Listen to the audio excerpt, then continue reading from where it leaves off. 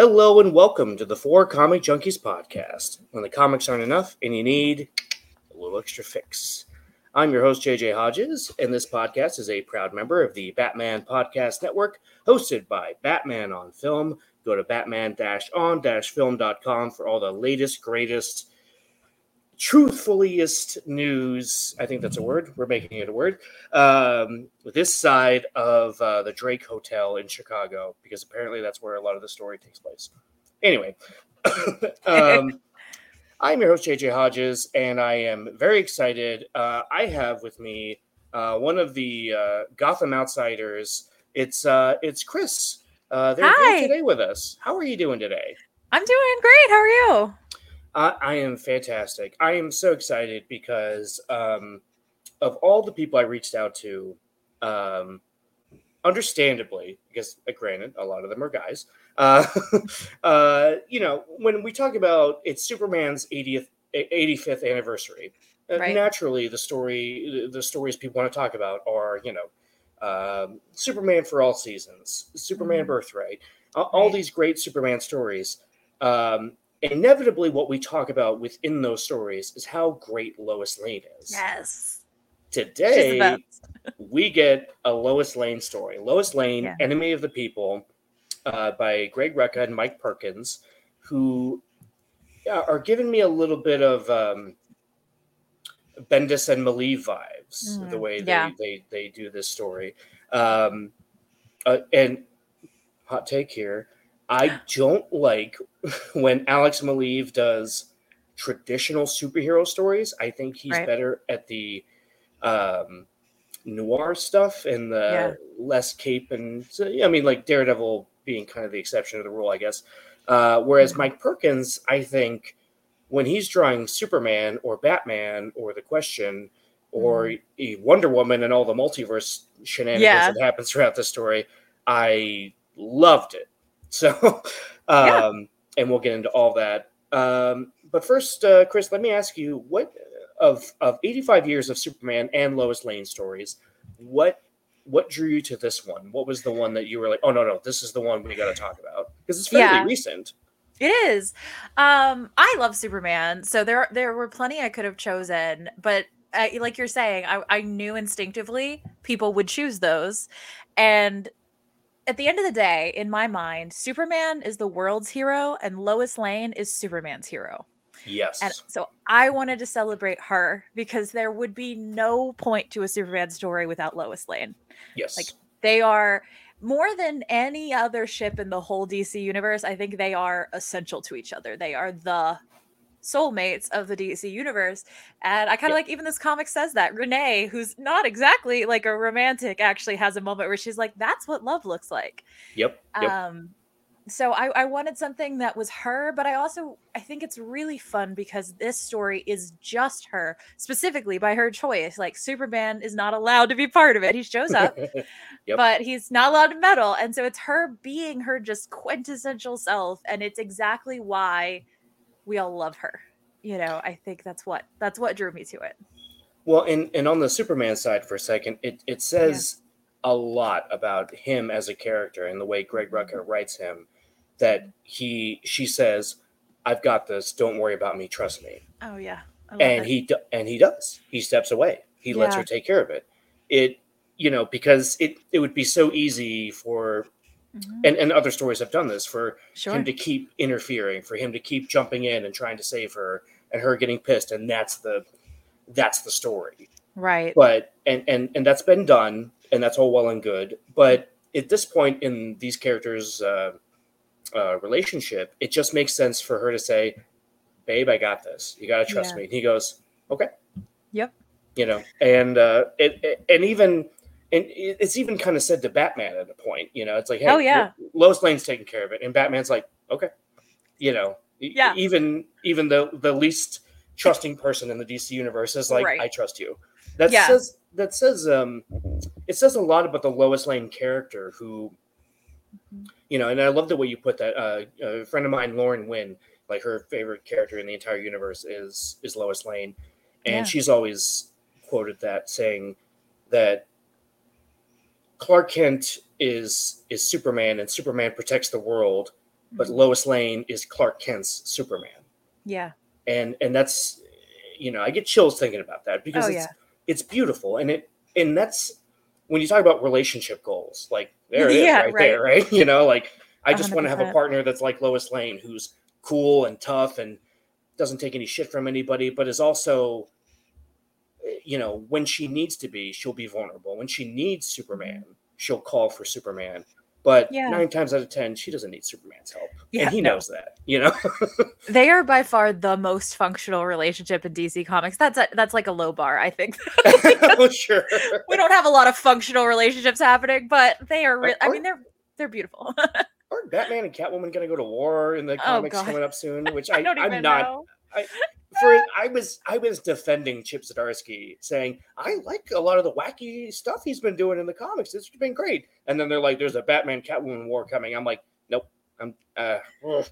I mean, look, I'll buy it when I see it. I know how these things go. There's a war, but then it like is 5 seconds, and then they're back on each other's side. So I don't like. It's the Cell comics. You're 100% right, but it still doesn't make it any less frustrating. Oh yeah, so. No, I know. I do like Chip Zdarsky's run. I will say, but same, yeah. But you're right. Catwoman and Batman is one of the more frustrating. I don't even know if you can call it a slow burn at this point, as much as a like, okay, whatever. Well, and that's what's frustrating. If Tom King had his way, they'd be married, and they, I know. R.I.P. that series, goodness.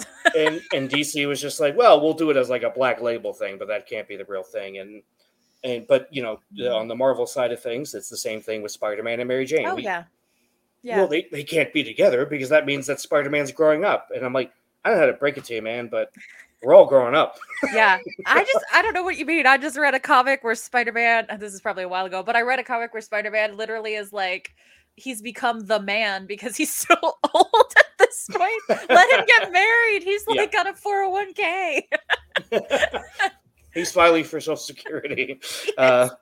He had to fix the web shooters because they were giving him arthritis. Right. But getting back to our Lois Lane discussion here, this story is great because it's very much in Greg Rucka's wheelhouse, the noir, like even though she's Lois Lane, she still is kind of the underdog in a lot of ways. Sure. And I think that's what's great about it, because we get to see this very grounded, slightly more realistic side of the DC universe than we get because, let's face it, the DC universe is filled with, James Gunn called it, right? Gods and monsters. Sure.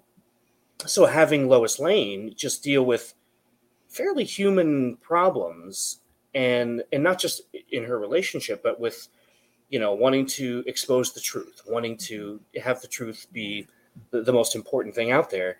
And especially when this comic was coming out back in the 2018, 19 up till 2020, when it's like, well, the truth was,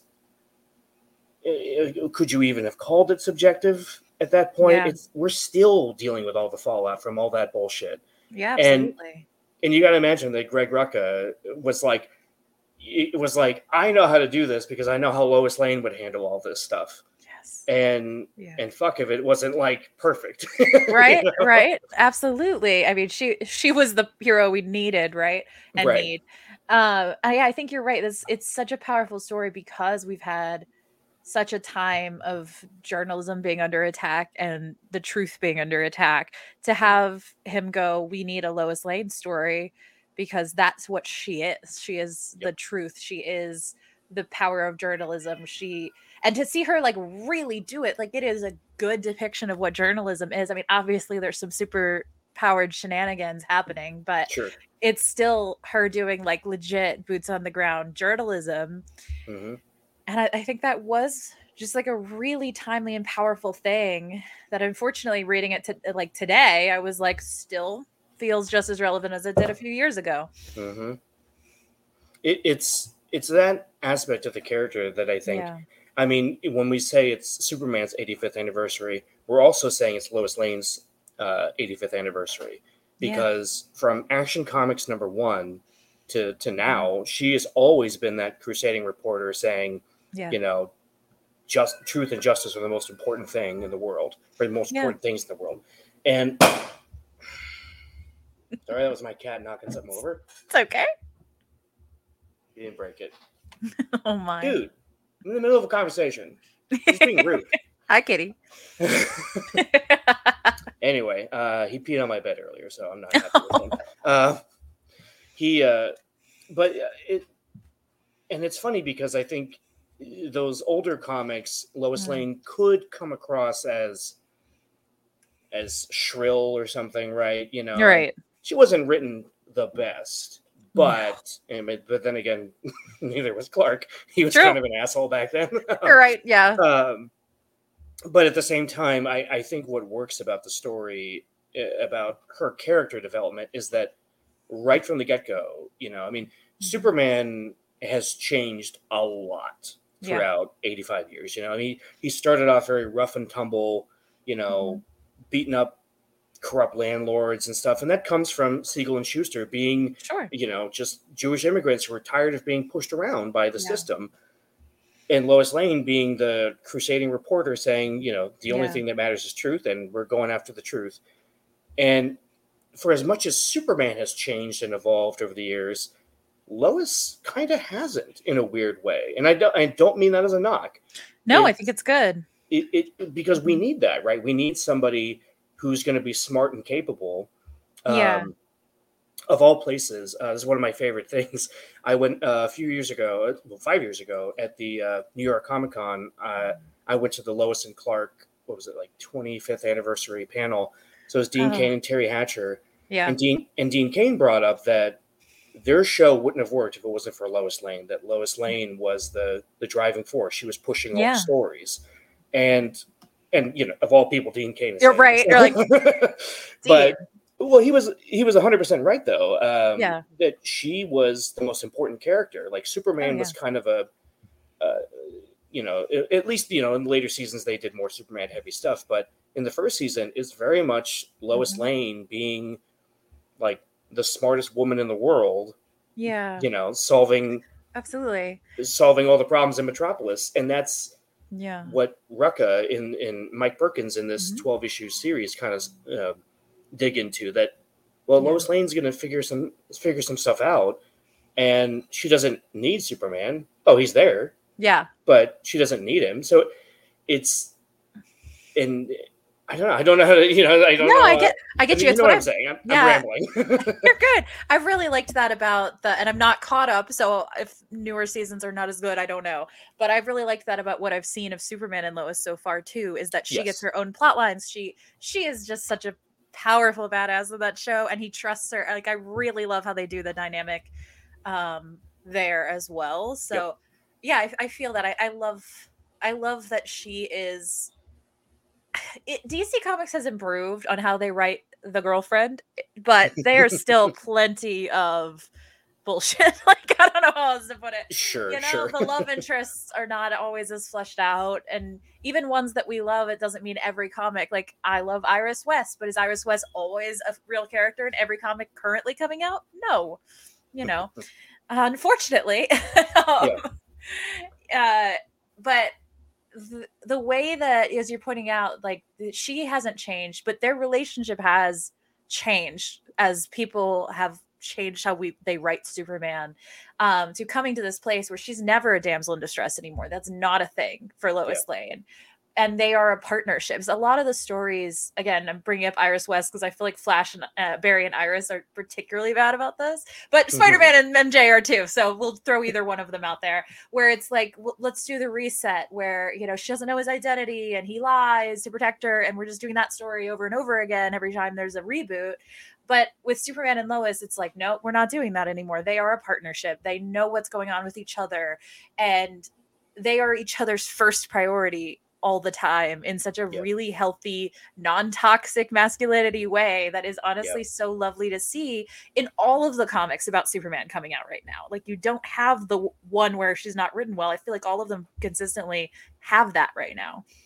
Well, it's what's really great about it, and what's the kind of the fun of this story is this was right before Bendis did the Superman revealing his identity story. Yeah.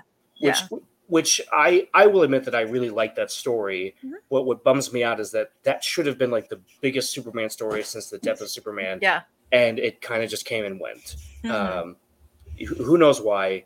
But so that's kind of a bummer on that end. But so I like the idea that throughout the story, there's this thing where like Lois is being accused of cheating on her husband with Superman. So funny. I loved that bit. What's great about it is that Lois and like Clark is really bothered by it, but Lois is just like, dude, who cares? Yeah, Lois is like, I am a woman on the internet. You think this is the first time they've called me a whore? Right? I actually thought that conversation was quite powerful because she was like, look, you understand a lot, and of men, you're probably the best one, but you're still never going to understand what it's like to be a woman in the world. Yep. And he had to be like, yep, got myself checked. I understand. You're right. And again, I like that he listens to her and he appreciates that, because it's almost boring in a way that he just kind of is like, okay, cool, I get it, but it's new, and I think that makes it not boring. At least to me, I'm like, wow, you don't ever see this. Right. That's what I mean. It could be done that way, but because Rucka is a great writer, it comes across as, like the stuff I always say in both of my shows, that emotional reality rings true, right? That she's like, hey, like, you don't really know what I'm going through. So when I say this is nothing to me. And he's just like, okay, I get it. Yeah. And you can feel like a healthy marriage would have that conversation, Yeah. Yeah. I think, especially in being someone who talks about comics on the internet, a lot of I've been accused a few times of saying that every male superhero is toxic, and I would like to be on the record here. I never said that about Superman. Well, I mean, you weren't. Well, if this conversation was happening in 1955, we'd have a different conversation about Superman. Modern Superman, our sweet boy. Yeah. But I do like the softness that's been added to his character a lot. The modern Superman, I think that's very important to who he is. I totally agree, because there's something to be said about the idea of shifting masculinity, that it isn't just, men don't have feelings, men are tough, blah, blah, blah, show some balls, man, or whatever. Yeah, right. Discussion. It's no, this is a man who's in touch with his feelings, who listens to his wife, and he gets upset. Like he acts out against some of these other people. But when his wife calls him out and says, that's not okay that you did that. Yeah. He has to take a step back and go, okay, you're right. And that's just the hallmark of a more 2023 type of masculinity. Men, suddenly it's like, because I grew up in that kind of environment. Sure. Like you don't you don't cry, you don't show your feelings. I had depression and anger issues for years because of that, because it's like, absolutely, suddenly it's like, oh, wait, I'm allowed to feel things. I'm allowed to be upset about something. I'm allowed to cry. Yeah. I rewatched A League of Their Own last night, and I was bawling my eyes out. Yes. Oh my God. Yes. It's just, I was like, these sisters, they just can't get along. It's just, I love it. Yeah, exactly. And I think there's something so powerful about making the world's most powerful character. I mean, he is the top. Be someone who is capable of being sensitive, because nobody's going to sit here and be like, Superman, that's a sissy right there. Like that, you know what I mean? Like, having him be the one in the DC universe that's representing that kind of positive masculinity is so powerful. Yep. On top of all the bajillion things that he represents, being an immigrant to this planet, being other in a very significant way. I think it's powerful to have him then also be kind and compassionate and soft if he chose not to be. I mean, we've read Kingdom Come. If he chose not to be, he certainly, could fuck shit up. Oh yeah. And at least Kingdom Come, in terms of the Lois dying and how it affects Superman stories, Yeah. at least Kingdom Come did it in a way that didn't turn him into a monster. Yeah. he just kind of, and not even because she died, but because Right. of the way Magog was handled. That's Yeah. what turned him off. And I was like, yeah, I'm sort of realizing it as I'm saying it. I'm like, Yeah. huh. So he doesn't always have to turn into a psychopath. No. Like Lois No, does. and honestly, So suck it, Zack Snyder. right, honestly. But I think that, the Superman we have in this story, I don't think he would turn into a psycho because she died, No. because I think he would know that would dishonor her memory more than anything else he could do. Right. Yeah. Yeah. So suck it, Zack Snyder. I have many issues with Zack Snyder. Same. Same. Don't get me wrong. I loved. I actually am a huge fan of Man of Steel, Batman v Superman, and Zack Snyder's Justice League.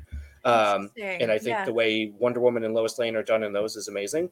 But the story he was going to tell, I'm very glad he didn't get to tell that story. Because it's more interesting when the heroes get to be heroes as opposed to faltering. And I agree. And I love that, in this story, you have Lois who tries to keep Superman away from everything, but and not even because of ego or like, I'm a big girl, I could do it, I don't need you, I don't need a man to rescue me. She's just very much like, she kind of says it like, you have other stuff to deal with. I am going to deal with things I need to deal with. Yeah, let me do my job.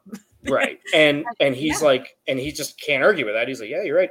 And there's the great scene toward, in like the middle of the series when he comes to talk to her and he's like, well, Lois, I just want to make sure, hang on, there's a fire. And he like speeds out, comes back. That he's scene like, is so funny. It's just because you just see Lois just like roll her eyes like, okay. So anyway, what I was saying, Clark, and he's like, well, hold on, attempted suicide. It's out the window. It's, it's great because she recognizes that he has something to do. He has a bigger part to play. Something that I think it gets kind of a lot of fans aren't big on it, but I love it. Like the series finale of Smallville. I love the idea that Lois wants to break up with Clark because she's like, I'm holding you back. You belong to the world, and I can't. I shouldn't take that away from them. And then he's like, but I want to be with you. Like I can do both, and he can. And it takes her a minute to kind of get over herself and go, okay, yes, you're my best friend. I love you. Let's get married. And everything else that happened. I mean, CGI Superman costume aside, because Tom Welling didn't want to wear a suit. That's a whole other discussion. But Tom. but all that I really, really loved. And it's also evident in Superman and Lois. And again, I'm not caught up either. I know what happens because the internet loves to go, did you see Superman and Lois? If you didn't, let me tell you what happens. And I'm like, oh, come on.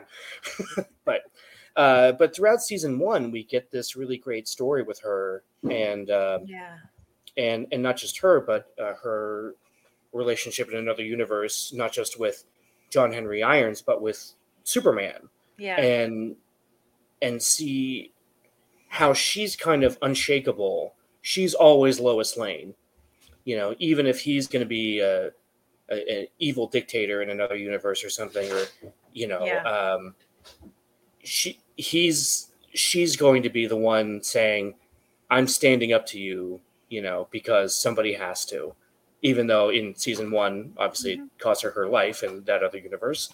Sure. But I loved all that because I thought, again, and I almost want to say no offense to Zack Snyder, but some offense.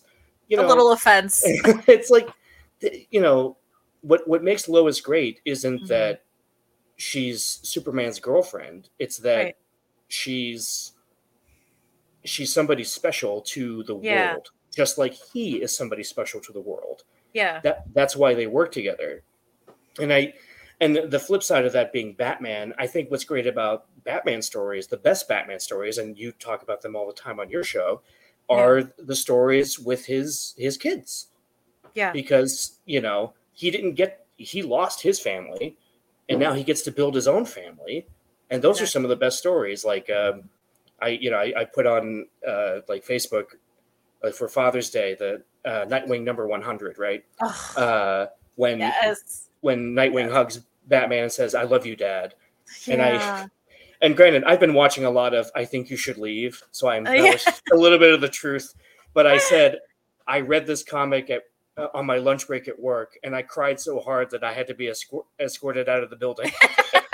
Something like that. And my sister texted me and she was like, "Is that true?" I'm like, "No, it's not true." No. I was in like a Tim Robinson mood and wanted to add some flavor to it. But I did cry reading that because it was beautiful.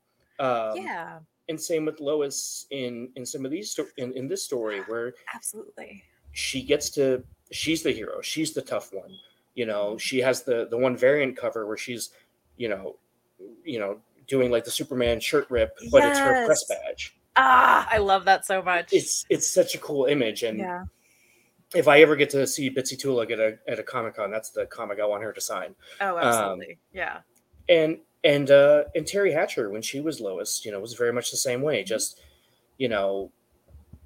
someone who just kind of didn't take any shit from anyone, but then when she could be vulnerable.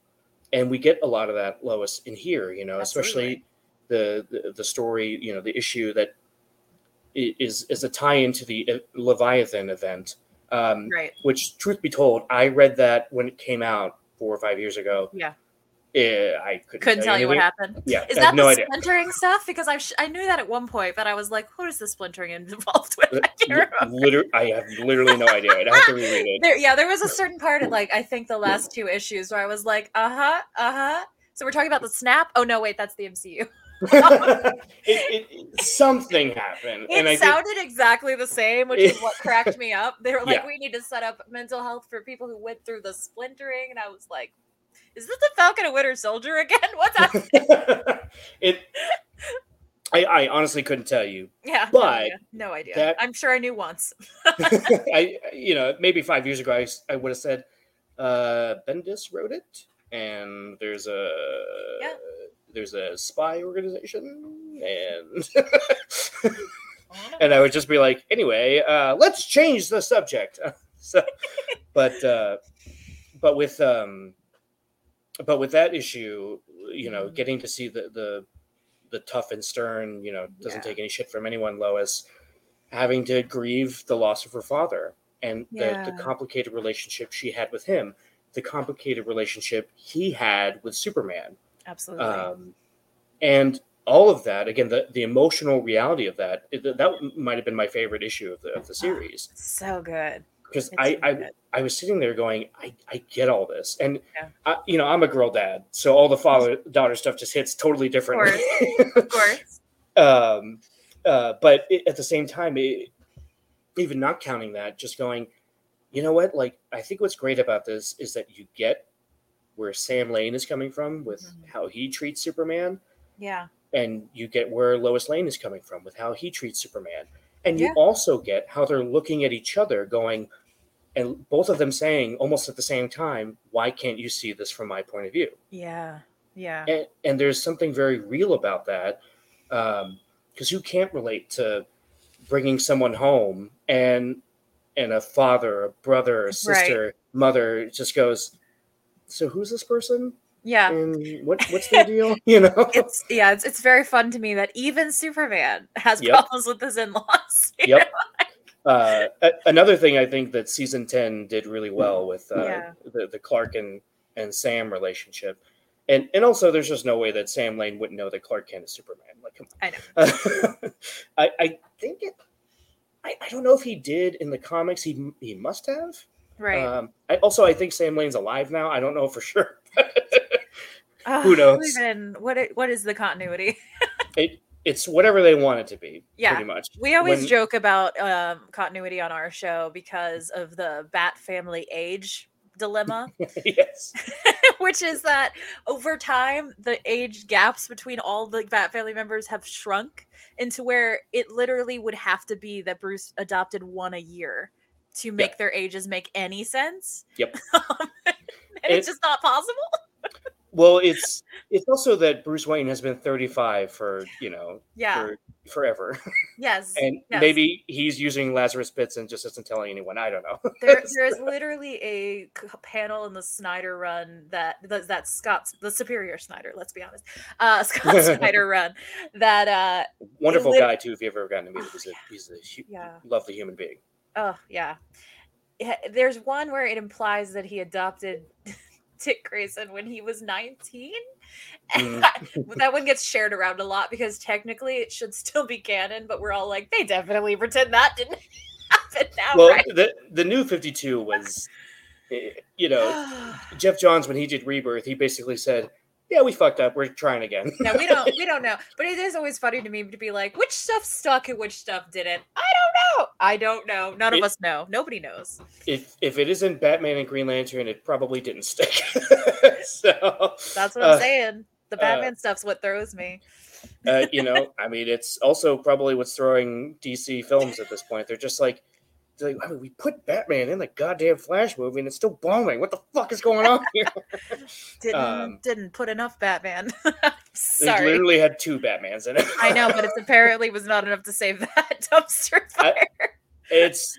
Look, on that tangent for a second, I think the movie is great, but I also think that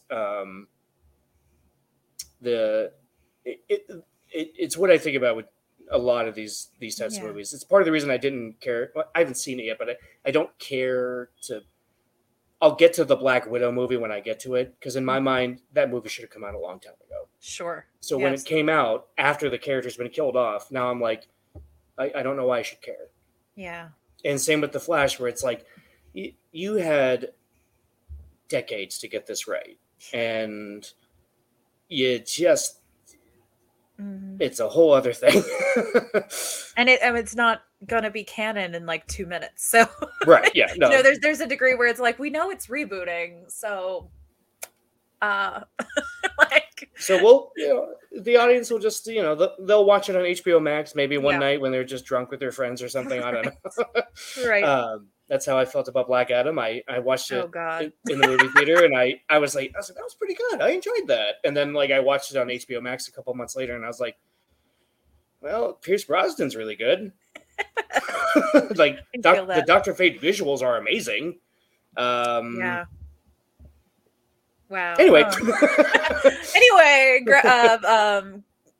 Blue Beetle looks amazing, so I'm holding out hope. And again, that's the one I'm here for. Yeah, I'm down with Blue Beetle. If for no other reason, then I'm excited for the diversity aspect of it, and just as much as I love Superman, I love Batman, I love Wonder Woman. Well, I mean, Gal Gadot's different, but it's like I like the first Wonder Woman a lot. Yeah, no, it's great, but it's like let's get some diversity in here. Let's show the other side of the tracks, so to speak. Right, let's literally have anyone but the main few that we keep seeming to need to remake. Right. Which I'm not totally against, as long as they do other things too. But yeah, and it's just and again on that tangent for a minute, I don't necessarily agree with superhero fatigue, because when you look at the numbers, Guardians 3 is doing gangbusters. Yeah. Across the Spider-Verse is breaking all sorts of animated records, as it deserves. Yeah. But it's also like,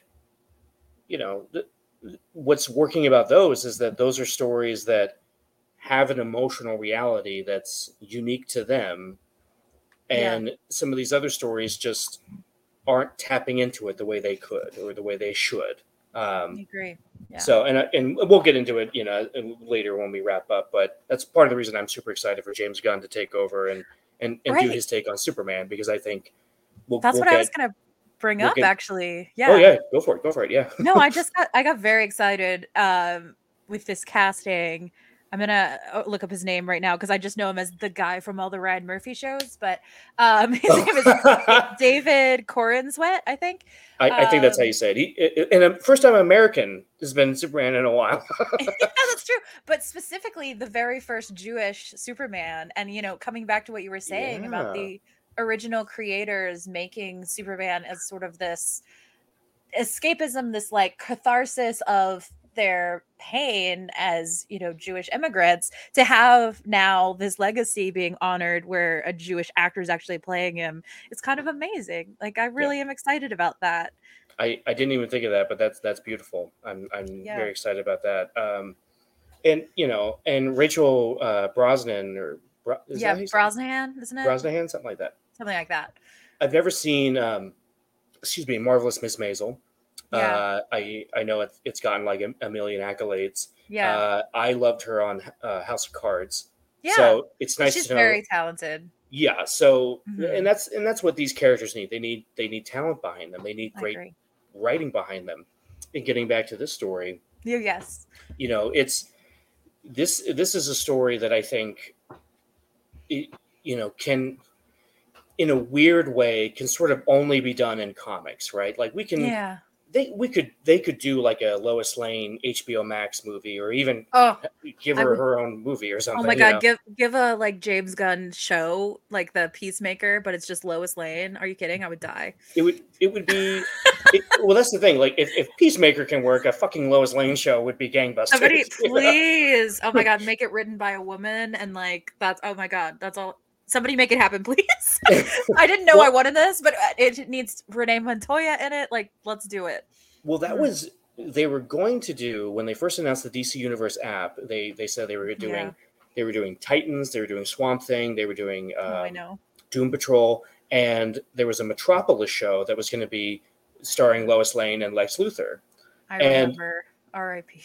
and my thought process at the time was like, you know what? Like, I was there for 10 years of Smallville. Yeah. I'm willing to check it out.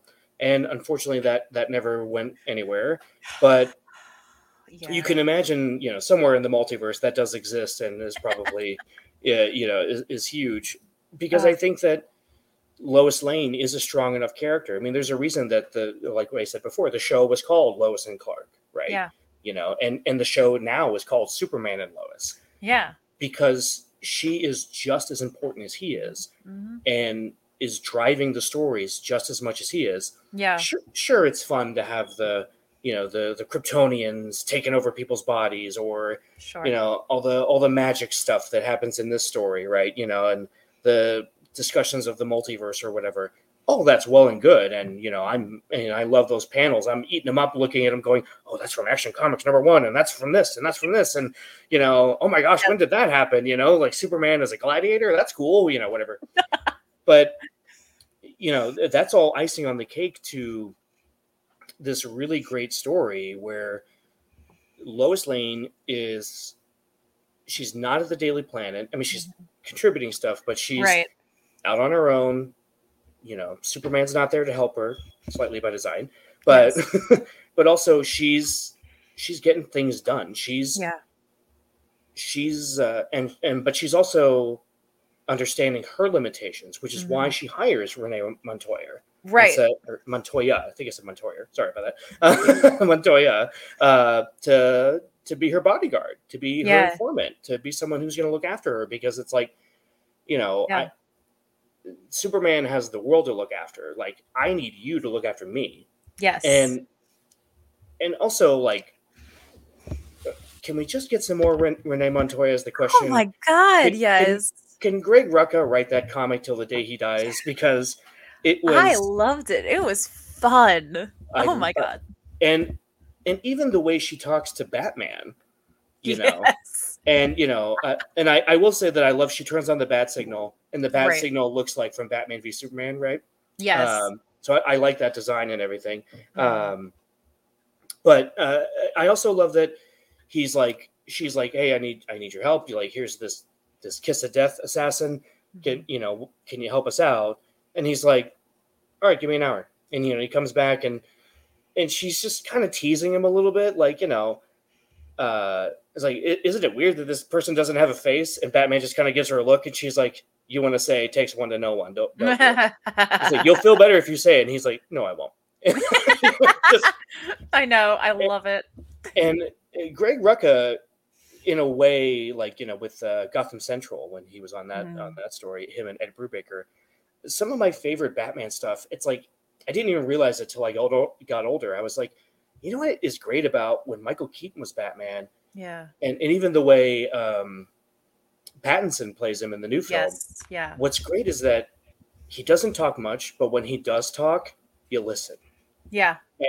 And when he's in the room with you, it's just all eyes are on him.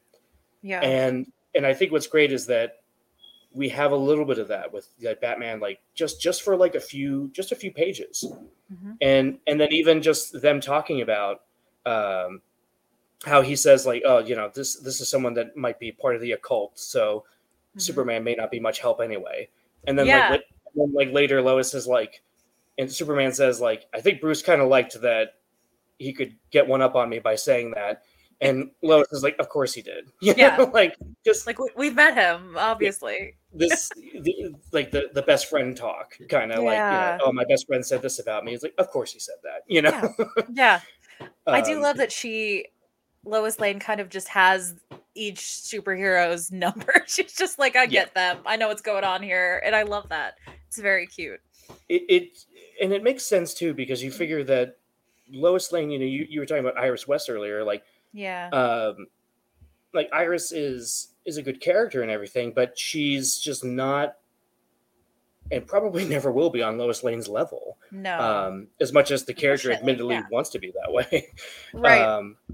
But I think what's great about Lois is that when, and not even just because of Superman, but because of who she is, when Mhm. she talks, the other heroes listen. Like I said before, she's, Renee says, Lois says, we're taking care of this. And Batman's like, okay. Okay, yeah. Lois Lane Like, gets it.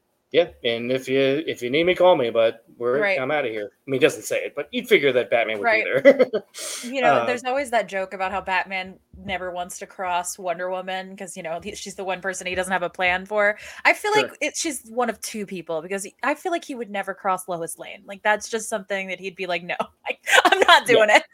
I 100% agree. And it just goes to show the respect that he has for for a lot of these characters. And yeah, and even like Wonder Woman to an extent, there's been, it doesn't happen in this story, but when there was stories about like when Superman and Wonder Woman were dating, and then when they broke up, and how like Wonder Woman and Lois Lane kind of interacted after that. Yeah, I thought was really great. And it just shows that, well, this isn't just the love interest for Superman. This isn't just somebody who's, eye candy. I mean, you can have an Erica Durance or a Bitsy Tulloch, and Rachel Brosnan or Brosnahan. We'll figure it out someday how to pronounce her name. But who are objectively very attractive women. Mm-hmm. But again, that doesn't mean a damn thing if the character isn't well written. Yeah. And I would argue that we've seen many Lois Lanes that were not well written. Yeah. Well, the comic writer Kelly Sue DeConnick talked about the lampshade theory of female characters. Have you heard this? No. She basically said, to know if your characters are well-written women, ask yourself, could they be replaced by a lamp and nothing change about your story? And it's unfortunate how many like superhero love interest. I mean, other than Catwoman, basically every love interest Bruce Wayne has ever had could be replaced by a lampshade and nothing would change. I'm sorry, Vicky Vale. You are not Lois Lane. No. No, that's I love that. Actually, if any of you are interested to go back and listen to the commentary track that my friends and I did on Batman Forever, my friend Adele, we were talking about it. I was like, oh, when did you first see the movie? What do you think of it? And she was quick to say that Nicole Kidman's character has no character. She's there to be eye candy and to be Batman's love interest. And she doesn't really have an arc in the story. And she said all of that, and it was like three guys. We were all in the room, and we all looked at each other and went, oh my gosh, she's right. Like, all these years, we were like, isn't this a cool character? And it's like, oh, maybe we were just looking at her boobs the whole time. Yeah, right. So, yeah, exactly that. But, luckily, I think when we get to Lois Lane, it, and I'm sure James Gunn feels this way, and, obviously Greg Rucka feels this way, because you can have a 12-issue Lois Lane story that's going to tell a great story, and she doesn't feel like an idiot. She doesn't feel like, never. like what does she, she says she knows what's going on, but does she really know what's going on? And but keeping that toughness, that brassness that comes from being raised a military brat, that comes from wanting to be the best in journalism, partially because she's, not just because she wants the truth to be told, but because she is a woman and she wants to be taken seriously. Yeah. So she's earned her place. Yeah. Excuse me. Oh my goodness. When you talk about great superhero characters, when you can't have a discussion about Superman without Lois Lane. Yeah. I love, there's even a moment in the comic. There's all these like very small blink and you miss it moments that I think are very powerful. There's one where she walks in and Perry is like, oh, I knew it was either you or Wonder Woman because the whole bullpen went silent. Yep. And, and it's exactly that, right? Like she commands a room in the same way as a all-powerful Amazon, while being a human. And, and not only that, but going back to what we were saying before about the way Lois was treated and how she and Clark are walking down the street and some guy's just like, oh, whore, slut, whatever. Yeah. And Clark gets really upset, but Lois just goes, I can't let it get to me, because I think he says something like that, right? Where he's just like, how does this not bother you? And she's like, of course it does, but they're going to say what they're going to say no matter what I do. Right. And yeah, he has that moment because he goes, why aren't they saying the same things about Superman? And she's like, oh, honey, oh, honey, let me explain to you the world. And it also says, I mean, he's not in this story, but it also says a lot that like somebody like Lex Luthor is afraid of Lois Lane, like he's afraid of Superman, right? Absolutely. And he should be. Yeah. And because she can do a lot, quote unquote, with the pen that Superman can do with his fist, right? Right. And that's what she kind of reiterates through the story too, and I love that when she's like typing away and her phone's ringing and Jessica Midnight's like, you gonna answer that? And she's like, what are you talking about? What's going on? Yeah, she literally has to use a summoning spell to find the phone. I was dying. That was such a fun moment. So on those characters, so there's the Sister Clarice and the Jessica Midnight characters. I'll just ask, who the hell are they? I don't know who these people are. Haven't the foggiest. It seemed like maybe even one of the issues said that Midnight was from some other story that was concurrently happening. And I was like, oh, great. I don't know what that story is. Have not read it. Don't know who she is. But I guess this connects to something. But that's, despite the Leviathan tie-in, just a little bit, I do love that for the most part, the story was standalone. Yeah, I think that's really strong for it.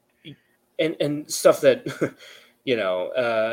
part of the reason I think that some of the DC movies aren't hitting the way they should be is because, when the audience learns, well, and I think this is just stupid logic to begin with, but it's like, well, I mean, like, they're going to get rebooted in a couple of years, so who cares? It's like, okay, but the movie itself still might be good and fun. Yeah. So maybe go see it and enjoy it. Who knows? No, I agree. I tend to like a good, like, standalone story where you don't, because I'm quite deep into comics, but I'm never up on all 900 Batman comics concurrently coming out, and I don't even know how one does that. Same, yeah. No, right. And so then, in Batman, they'll be like, this happened at issue blah blah blah. I'm like, of what? Of which? What?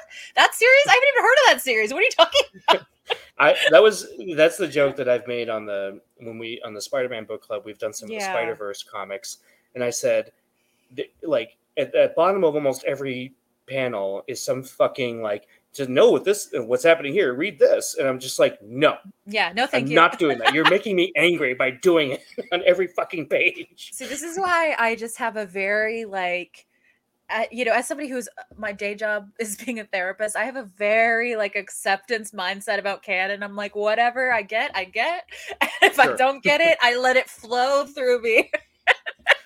And that's kind of the best way to do it, because there's You just can't, like, there's no way to keep up with all of you would it. need it to be your full-time job. You would need to literally read comics constantly, Yeah. to keep up with the big families, right? And there's so many. There's just so many. Yeah, I don't feel as much like that with Superman some of the time, unless there's a big event happening, which again is now happening like twice a year. So, well, the nice thing about like the Night Terror stories, I feel like I can take a 2-month break from the comics and I'll catch the trades. You know, when they released that, here's what you need to read for Night Terrors, and it was like 50 things long, and I was like, oh no, I'm never gonna read Night Terrors. Okay, it's like, well, that's like, what the kidding? DC universe is at for maybe on the weekends, you know? Right? I'm like, are you kidding me? It was so. Yeah, but I feel like it feels like it derails everything when they do these big events this often, and they're not special when they're this often. So it's just like, yeah, I feel like a lot of fans, I don't know who out there is getting so jazzed for these, because everyone I talk to is like, oh god, here we go again. 100%. I said that I had event fatigue before Flashpoint came out, but Flashpoint won me over because I thought the story was so good. But I was mostly just following the main Flashpoint story. Yeah. I picked up a couple of the other things here and there, and I enjoyed most of them for the most part.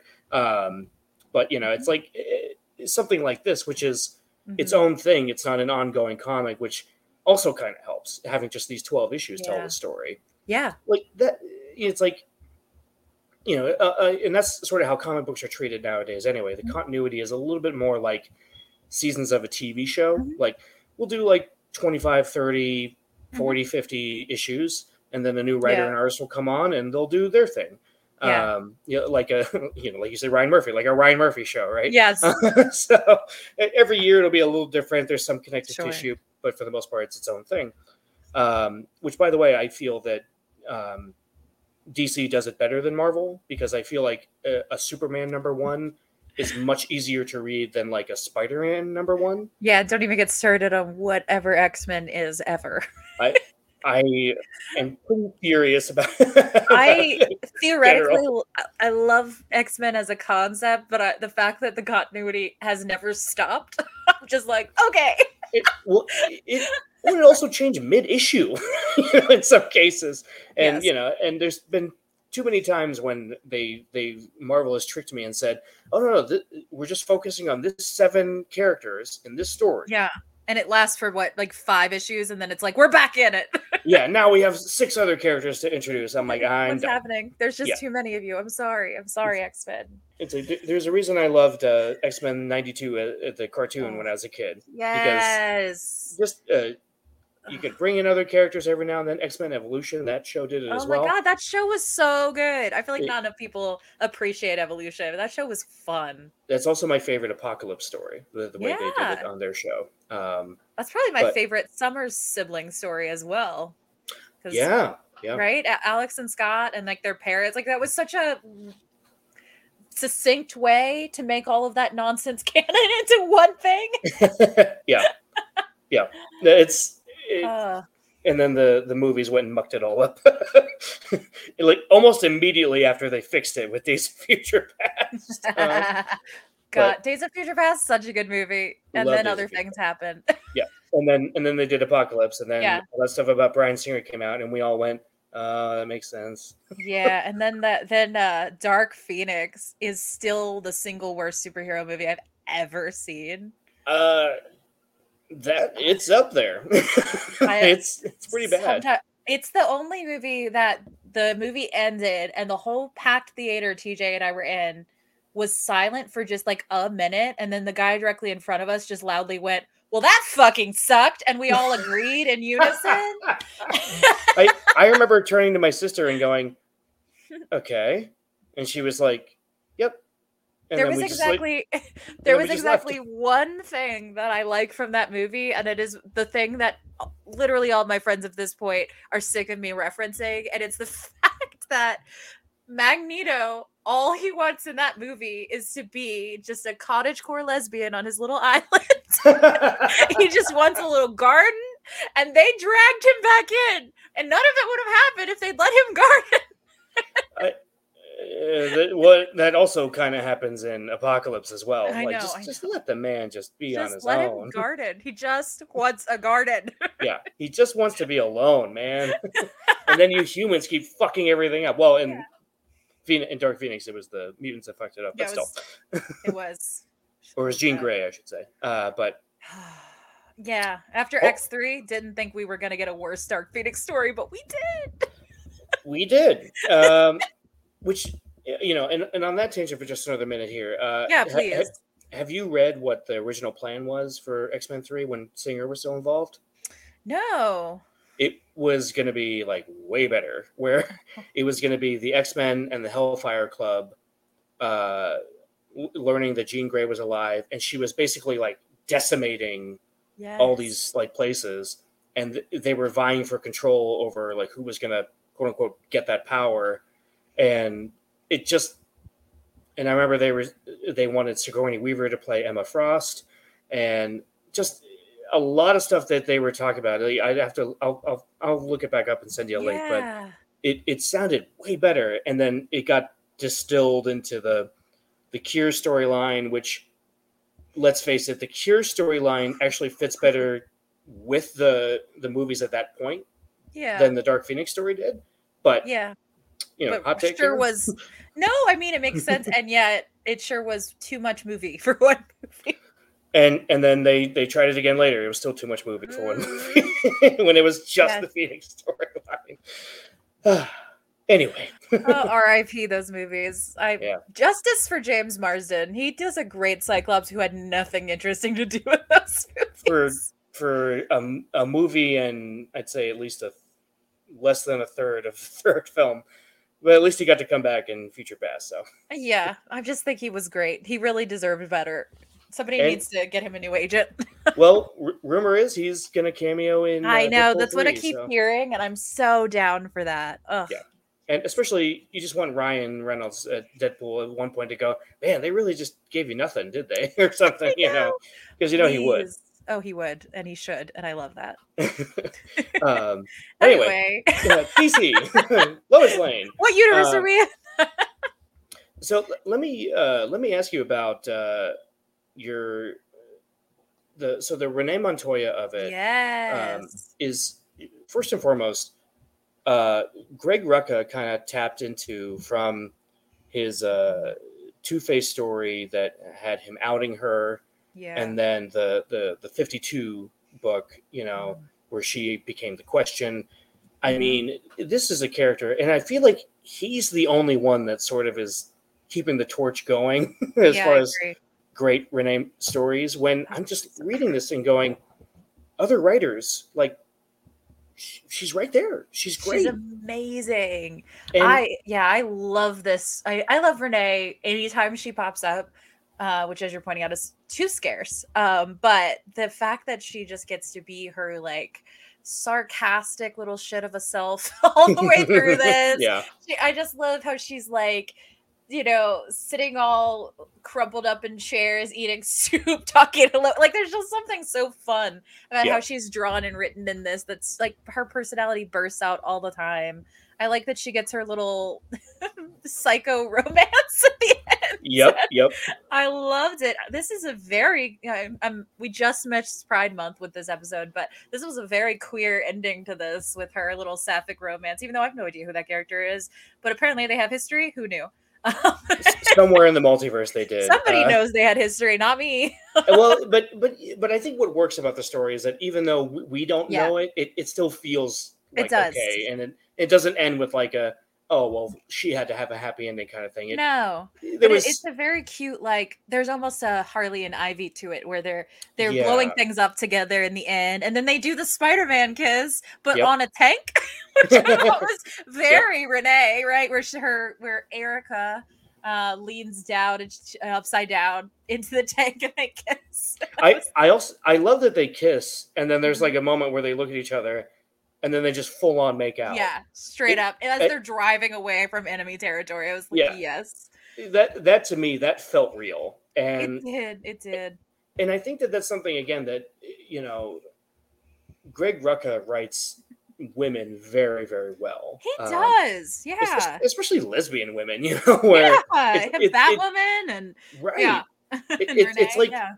because I think he sort of understands the secret to it is that you're not writing a lesbian woman, you're writing a woman in a relationship. Yeah. So you don't need to focus on the fact that isn't that cool? They're both women and they're hot and they're Right. making out. Isn't that so cool? Blah, blah, blah. It's Yeah. like, no, like they're His women never feel sexualized at all. Like right. they're living, and they're allowed to be messy and get dirty and get blood on them and be funny and all the things that a lot of time gets sanded off of women characters. Yeah. Because there's like I said, the Harley and Ivy of it all. There's even a moment with Erica that I was cracking up about where she leans up and she's like, "Stop shooting at my girlfriend," and then the gunfire stops and she has a moment of like, did that work? And then she realizes Renee has gotten a tank. Yeah. It's so good. I love it so much. And on that note, like one of the things I love about the way he writes Lois is this ongoing running joke about how she can't spell. Like that's a big part of her character that I know, and I am in love love that. with. I Yeah. know, I love it, right? Because she is so incredible. She writes these amazing Pulitzer-winning things, but she cannot, like, she is an unbelievably bad speller to a point that Perry White is like dying inside whenever he receives a manuscript. I also love that Clark calls it out at the end. He's like, I think you're doing that on purpose. And she does not deny or confirm. Yes. She's Yeah. like, what? No, nobody what you mean. And again, that's like a fun like married couple dynamic too. It's like, are you doing that on purpose? It's like, I don't know. You know, it's just maybe I'm not. yeah. That again, that emotional storytelling is really, really great because you get to have just those little character moments. And I love that it's some of the best Lois Lane stories have always kind of come back to that. Yes. You know, like it's like in Batman Hush, she says, she's like, "Hey Clark, did you know if you put a space in therapist, you get the rapist?" And he's like, "Yes, Lois, I knew that," or something like that. You know, like everyone knows that, Lois. Yeah. Yes. Like, you know, that Sean Connery Celebrity Jeopardy things. I'll take the rapist for 400. But you know, but again, even that aspect, it still feels kind of real. And the reason I can say that is that I remember reading a story a long time ago where a movie studio got this first draft of a script that had all these spelling errors and grammatical errors, and it was the first draft of Star Wars. That's so funny. So, like, you know, you can. It's sort of like the Sherlock Holmes thing. You can be a genius and still be dumb in other ways. Yes, I love that for her. I really do, because it adds to she's multidimensional. You know, she doesn't have to be perfect to be a good character. In fact, being imperfect makes her a better, stronger character. And it being those like small things too that are just very human to have, you know, again, someone brilliant who just could not be bothered to spell correctly. And it's, and you know, and she didn't say it in this story, but it's been in other stories. She's like, "Well, that's what you're for, Perry. You're the editor. You're supposed to fix that stuff." You know. Yes. Like I think George Lucas even said that. He was like, "Well, that's what editors are for. They're supposed to fix that stuff." And then, you know, so you get the gist of it, though. Yeah, amazing. I love that. Like, there's no O in brutal. There's not two women around. There's not two O's. Brutal. I'm just so good. Love that. Oh my god. And you know, talking about the journalism of it, I think it's really interesting if we're, you know, go back to our discussion of what Superman means to the world and what Lois means to the world. You know, he is hope, right? He is compassion. He's that person we try to be. Right. And I think Lois's role is more complicated and more messy and even discussed fairly awesomely in this story. She's the one who brings truth, and that isn't as easy to swallow as hope or compassion. Like, she has a lot of discussions with Renee about what truth looks like, and you know, that sometimes we have to give it to people slowly. We have to spoon feed them a little bit of truth at a time, and then sometimes we got to just dump the bomb in their lap and let the chips fall. And at one of the very last panels, if not the very last panel, she literally says, "They might hate us for this. That's our job, though, and we're going to do it anyway." Yeah. And we don't get the conclusion to that. We don't get to find out if they get hated or not because it's not important. That's not relevant. We tell the truth because it's what matters, whether it goes badly or not. It's that type of thing, especially during the Trump administration, that it was because the truth really was under attack. Absolutely. That it was very much the 1984 of it, right? And it still is. Absolutely. What they're, I'm going to tell you what the truth is, and you have to believe me. Yeah. Even though there's evidence mounting against, this horrible human being that, that wasn't truth. And I love that it's only now that he's getting called out on it. Honestly. And she has a line in it where she's like, was he indicted? No, that's not news. Then it's not news. Yeah. And I read that, and as of this recording, he's been indicted a few times. And I'm just like, Greg Rucka knew. Yeah. Oh, she would. She would be at the forefront of this. It's interesting because I was reading about the same time that this, I'm probably getting my timeline wrong, but it feels very close to the same time. As the series was finishing, Katie Tur came out with her memoir about being the woman journalist that followed Trump's campaign and literally getting death threats and literally, almost dying because of it. And it really was so interesting that Greg Rucka was tapping into all of this stuff that was absolutely happening, that Lois would have been going through at that time, and very powerfully conveying it in a comic format where it could be more of an accessible story. Because I guarantee you the people who pick up a Lois Lane comic book probably aren't the Venn diagram of the ones who also pick up the Katie Tur memoir are probably not a circle. Like, I know I'm not the only one, but it's probably not a circle, right? This is an accessible way to communicate that story to a lot of people. That's what I've always loved about, science fiction in general. Like Spielberg understood this when he did all his stuff in the 70s and 80s, that like what makes science fiction great, Star Trek is an amazing example of this. Yes. You can tell very real human stories and just disguise it as, well, we're going to this other planet where it's like, the people on this planet are evil and they kind of look like Spock. And like, how do we handle that kind of a thing? And then it's only really after when you think about it, go, like that's why X-Men has stayed popular, right? Despite us bitching about it. I love it though. Like, I'm an X-Men fan is the thing. I bitch about it from a place of love.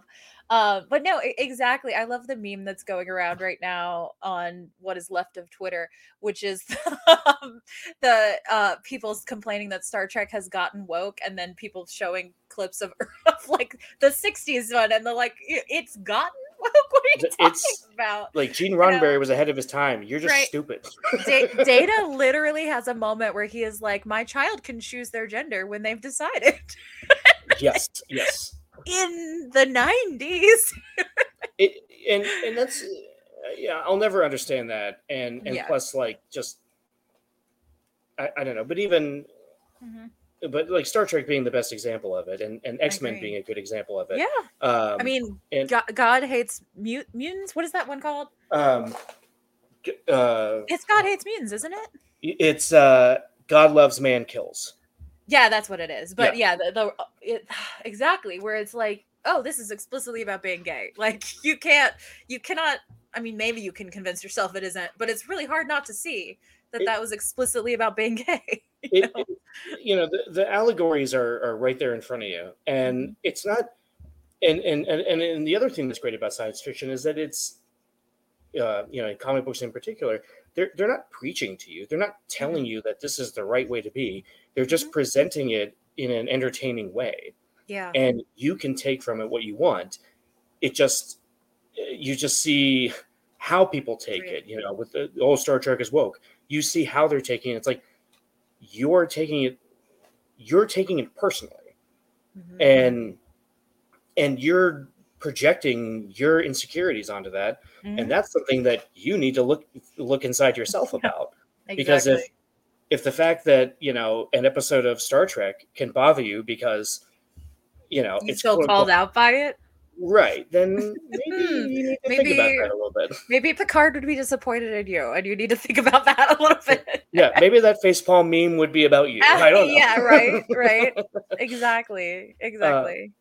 But so, I think you're right. Like as it ties into this story, it is probably more than any comic I've ever read explicitly about what was happening in the news. It was like that was it's about Trump. They don't say Trump, obviously. Trump yeah. doesn't exist in the um in DC universe, thank God. But there's a Trump figure in this story that is Right. pretty objectively referenced. Yeah. I think that one and the have you read The Wonder Twins by Mark Russell? No, I've heard good things. That's another really great because Superman is their mentor in that. That is an excellent Superman story. Yeah. But it also I was just thinking of like the little ways in which it was very of the time, up to and including Lex News, which was great. But I think more than anything though, this comic was okay, we're gonna take this real thing that we're all going through and we're gonna talk about it through a character who would have something to say about what's happening. It also says a lot about that character that the character is a woman, and Yeah. that not everyone likes it. Let's face it. Yeah. You said this. You've said this Oh on your show. You've said it on this show. yeah. A few minutes ago. Mhm. Not everyone likes it when a woman is telling them what's going on. When a Right. woman is the one Yeah. saying the truth, because Mhm. then it turns into, yeah, but what do you know, kind of a Yeah. thing. And Absolutely. I will admit that one of my favorite, a Family Guy joke that always makes me laugh is, Mhm. I'm probably going to get blasted for this one, is in the Empire Strikes Back parody Mhm. when Lois as Leia is like, so troops, you're going to do this, and this is how we're going to get away from the Empire. And then one of the pilots says, can we talk to someone from the military? Man, perhaps? Oh, Like right. that. I Yeah. just, that my best friend and I quote that joke all the time. And I'm just like, but I'm not laughing because, she's a woman. Oh, She yeah. doesn't know anything. I'm laughing because, man, Mhm. men are stupid. That's men on the internet, right? Yeah. Like It's like, look, I'm just saying that, Rachel Brosnan she's just not that hot, like, and it's like, I don't know, man, like, I don't know how to break this to you, but she has the best job in the world, and it sucks to be you. yeah, So, right? Yeah, she uh, she does not care what you think, it turns out. yeah, because she gets because she gets to be Lois Lane, and you get to be just some Yeah. idiot who's paying Elon Musk $8 a month for Twitter. R.I.P. Twitter. Yeah, we'll be talking about Blue Sky next time we get together. So, Yeah. Yeah, we will. um, So, Chris, as we wrap up a little bit here, I got a couple questions I'm asking everybody. Yeah. One of these we've already touched on a little bit, but first question is: throughout all Superman media, comics, movies, do you have a favorite S? Do I have a favorite? Oh, like this actual symbol? Yeah, the chest logo. Yeah. Hmm. So I'm the worst at this. I don't know if you've heard me talk about the bat suit over on our show, but I literally don't notice most of the time what they look like. I know people have these big discussions about the costumes and like that one Oh my doesn't look that gosh. good, and I'm Yeah. like, okay. Like if I had a lineup of them, I could pick, but I honestly don't know. I will say, here's my hot take hill I will die on. It needs to be colorful. I'm again Zack Snyder. If I can't tell that it's blue and red, I don't want it. I don't want it. Mm-hmm. Blue, red, yellow. I want the whole color scheme. Well, I will say that to contradict that, I agree with you, but also I do love the Fleischer S, the black and the red. I think it just looks cool. It does look cool, but I feel like it's not him. You know what I mean? It's not the traditional Superman. It's not the Yeah. Christopher Reeve. I like that. I like that the hopefulness is reflected in the way his costume is different from Batman. I feel like I like that about it. They're a classic sunshine grumpy pairing, and I love that. It's great storytelling. Yeah. So we touched upon this a little bit, but if you want to elaborate, Sure. What are you looking forward to with James Gunn's upcoming Superman Legacy? We just got the casting news. I'm sure the new S will be a big part of that, costume design. which now I know I'll call you out for. Like, you know, this one looks different, right? Yeah, I'm gonna be like, put it in a lineup. I'll see if I can pick it out. Just a lineup of chests, just S's. It's like, is that a snake talking? Yeah. Oh no, it's Superman. This is. I see. Oh, Okay. I got it. I got it. But yeah, so the way he did, especially the way Gamora was done throughout the Guardians movies, and this past Guardians movie, did you see the new Guardians? You said No. you okay. I have strong anti-Guardians feelings, but okay, go ahead. I was just gonna say that I love Gamora's story because Gamora, and even the way he wrote like Ratcatcher 2 and Suicide Squad. I agree, yeah. So James Gunn, like Greg Rucka, can write a competent woman. Oh yeah. Oh, his Harley is amazing. Yeah, absolutely.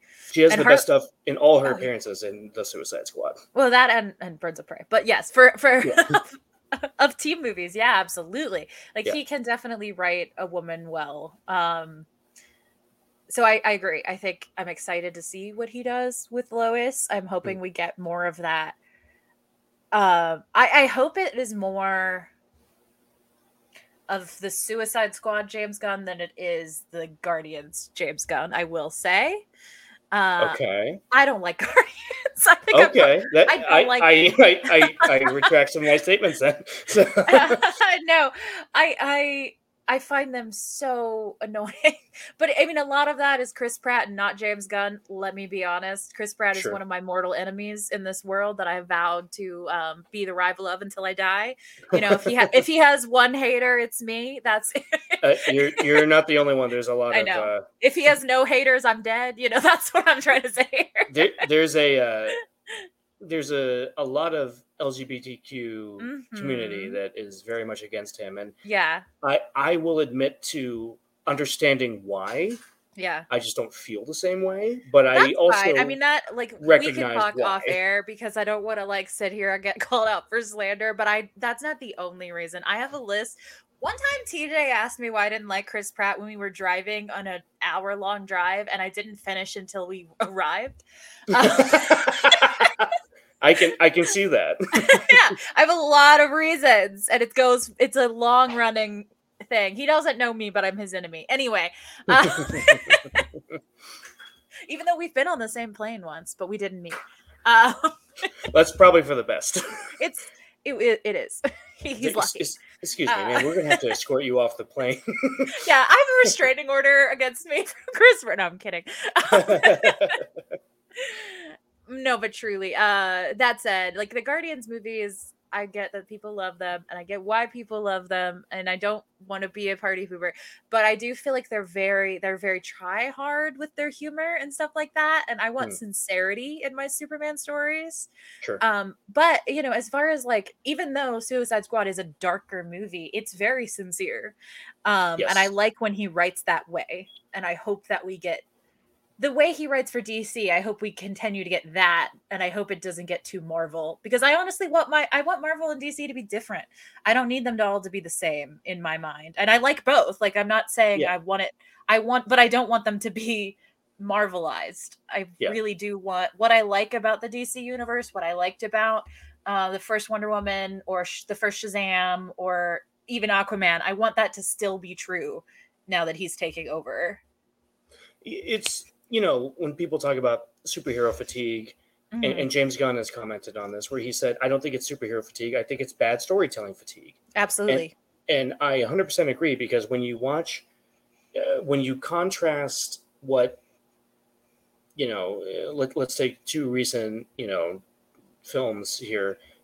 When you contrast what Across the Spider-Verse did with its multiverse storytelling versus what The Flash was doing, it, you know, there's elements that work, but Spider-Verse gets it. What Spider-Verse gets right is the fact that the multiverse side of it is secondary. Like we're invested in Miles and Gwen Yes. and Peter in even though once you see the movie you'll understand Miguel O'Hara, who I think is a piece of shit. He's written that way. It's perfectly Yeah. Oh yeah. it's great storytelling. I can say that because I love the movie so much. Absolutely. And I think he's full of shit. And I could do like a whole lecture about it, but I love it. And I said that to a buddy of mine recently. I said, I think Miguel's full of shit. And he said, really? And I was like, we don't have time to talk about it. We're going to finish the episode. But I feel that. I feel it deeply. I've texted friends of mine and they're like, yeah, I don't disagree. So when you see the movie, Great ass though. Yeah. This is all I haven't seen it. That's 2099's ass. Fair enough. Yeah. And, and we'll see what how Corn Sweat looks in the Superman suit because I'm sure he'll have. I know. I'm excited. He's very pretty. I don't know much about him other than again I've seen him in a Ryan Murphy show. I texted when I was texting my family when he was cast. I said he looks like a Jason Fabok Superman come to life. Yeah, he's yeah. Mm-hmm. Yeah, he's a good looking man, and he really is. And I'm just like, look, if you're not already in love with him the way I was in love with Henry Cavill 11 years ago when he was cast, like when I started seeing pictures of him everywhere, I was just like, I'm gonna have to rethink some of my sexual preferences here. If you ever look, first of all, it's not a good Ryan Murphy show. I think it's Hollywood. If you don't know that he was the main character of, it's a terrible show. But if you want to know what he looks like, head to toe, full frontal, that's there for you. I'm not surprised with Ryan Murphy. I know. I was especially his Netflix stuff. Right. I know exactly what the Superman will look like in the suit. Let me just say. They don't. Well, I mean, like from Christopher Reeve to Brandon Routh and Henry Cavill, they don't leave much to the imagination with those things, anyways. Even Ben Affleck when he did the Hollywoodland movie, there's even a joke about it in the movie if you've ever seen it. Right. Great movie, but and also Ben Affleck got to play Superman and Batman. Isn't that cool? That's pretty fun. Good for him. So, Chris, this has been such a blast. Yeah. This is the first time it's just been us. I know. I keep bringing up TJ because I feel like he should be here, like just on my shoulder. It's the same way when it's just him and I. He brings you up a lot too. Aw, aren't we cute? Oh, adorable. Yeah. No, I'm in love with your guys' show and your takes on everything because it like Lois Lane, and I'm being sincere when I say this. There are truths to these stories that need to kind of. I mean, art is subjective, of course. Sure. But I like the way your takes on a lot of things because it, especially having that LGBT side of things, right? We as a society benefit from hearing stuff outside of our comfort zone. Not that like being gay is outside my comfort zone, but as discussed, we have a crush on Superman. We get it. Oh, jeez, who wouldn't? I know, fair enough. He transcends sexuality. Let's be honest. Yeah, it's Hall pass. Right, exactly.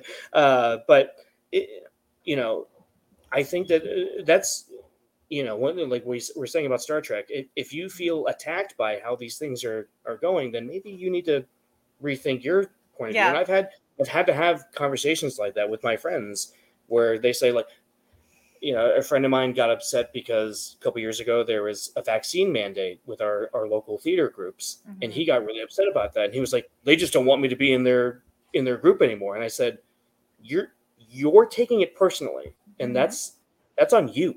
Yeah, like they're doing what they think is right. You can disagree with it. That's fine. You your life and your family that you're looking after in the best way you think is possible, but." What you're saying is you're taking it too personally, and I don't know, just open-mindedness is just the way to go, right? Yeah, right. That's what Lois would want.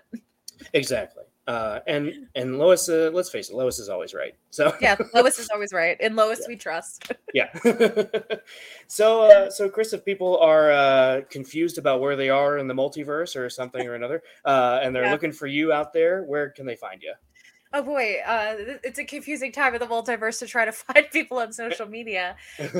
So to help with that, I went ahead and just made a link tree that will have all the places I am in case, say, one gets destroyed by an evil billionaire that's not Lex Luthor. Well, Lex Luthor's smart, so he would never. He and, would never. Twitter would be running flawlessly if Lex had I'm it. 100% serious about that. Like, I'm not kidding. You're not wrong. You're not wrong. Like it would still be a cesspool, but it would be a very functional cesspool. My sorry to interrupt. Just my buddy Zaki Hassan has said that where talking about the Twitter thing where he's like, you know what, it might have been a cesspool, but it was our cesspool, and it was our cesspool, and I loved it. Yeah. I loved that cesspool, and I'm mad. But so I'm trying all the ones. I don't know what'll stick, but you can find them all at linktree.com/the myth of Psyche. Mm-hmm. And it has at this point in time Blue Sky, Hive, Instagram, TikTok, Discord, and Mastodon. And I will land one of those places eventually, but I have them all right now. There's I gotta keep up with all that because we're not really far apart in age, but I feel like sometimes I'm just like, what the hell are you kids talking about? What the hell is Mastodon or Blue Sky? Oh God, I feel that deeply, and I'm on Mastodon. I'm constantly on Mastodon, going, what is this, and how do I use it, and why don't I understand it? And then everyone. Mastodon has a very we're smart people energy to it that I'm not sure I love, and it's like, wow, you don't get it. You don't get it? And I'm like, no, I don't. I don't get it. Well, I make it in there, so that's a whole other thing. I know, but right now, Blue Sky is looking good, but it's very hard to get on. So I'm on there, but I will give people invite codes. What if I ever get them? Yeah. It's very weird. I feel a little like I'm watching my friends sink on the Titanic, and I'm like, I'll give you help when I get one. Say, hold on, we'll be right back. Yeah, the boat only fit one. I'm sorry. The door didn't fit you, Jack. I'm sorry. Oh God, I love that movie. No, right? But if you want to hear me doing all of this, other places, I have 3 podcasts right now and a 4th one coming.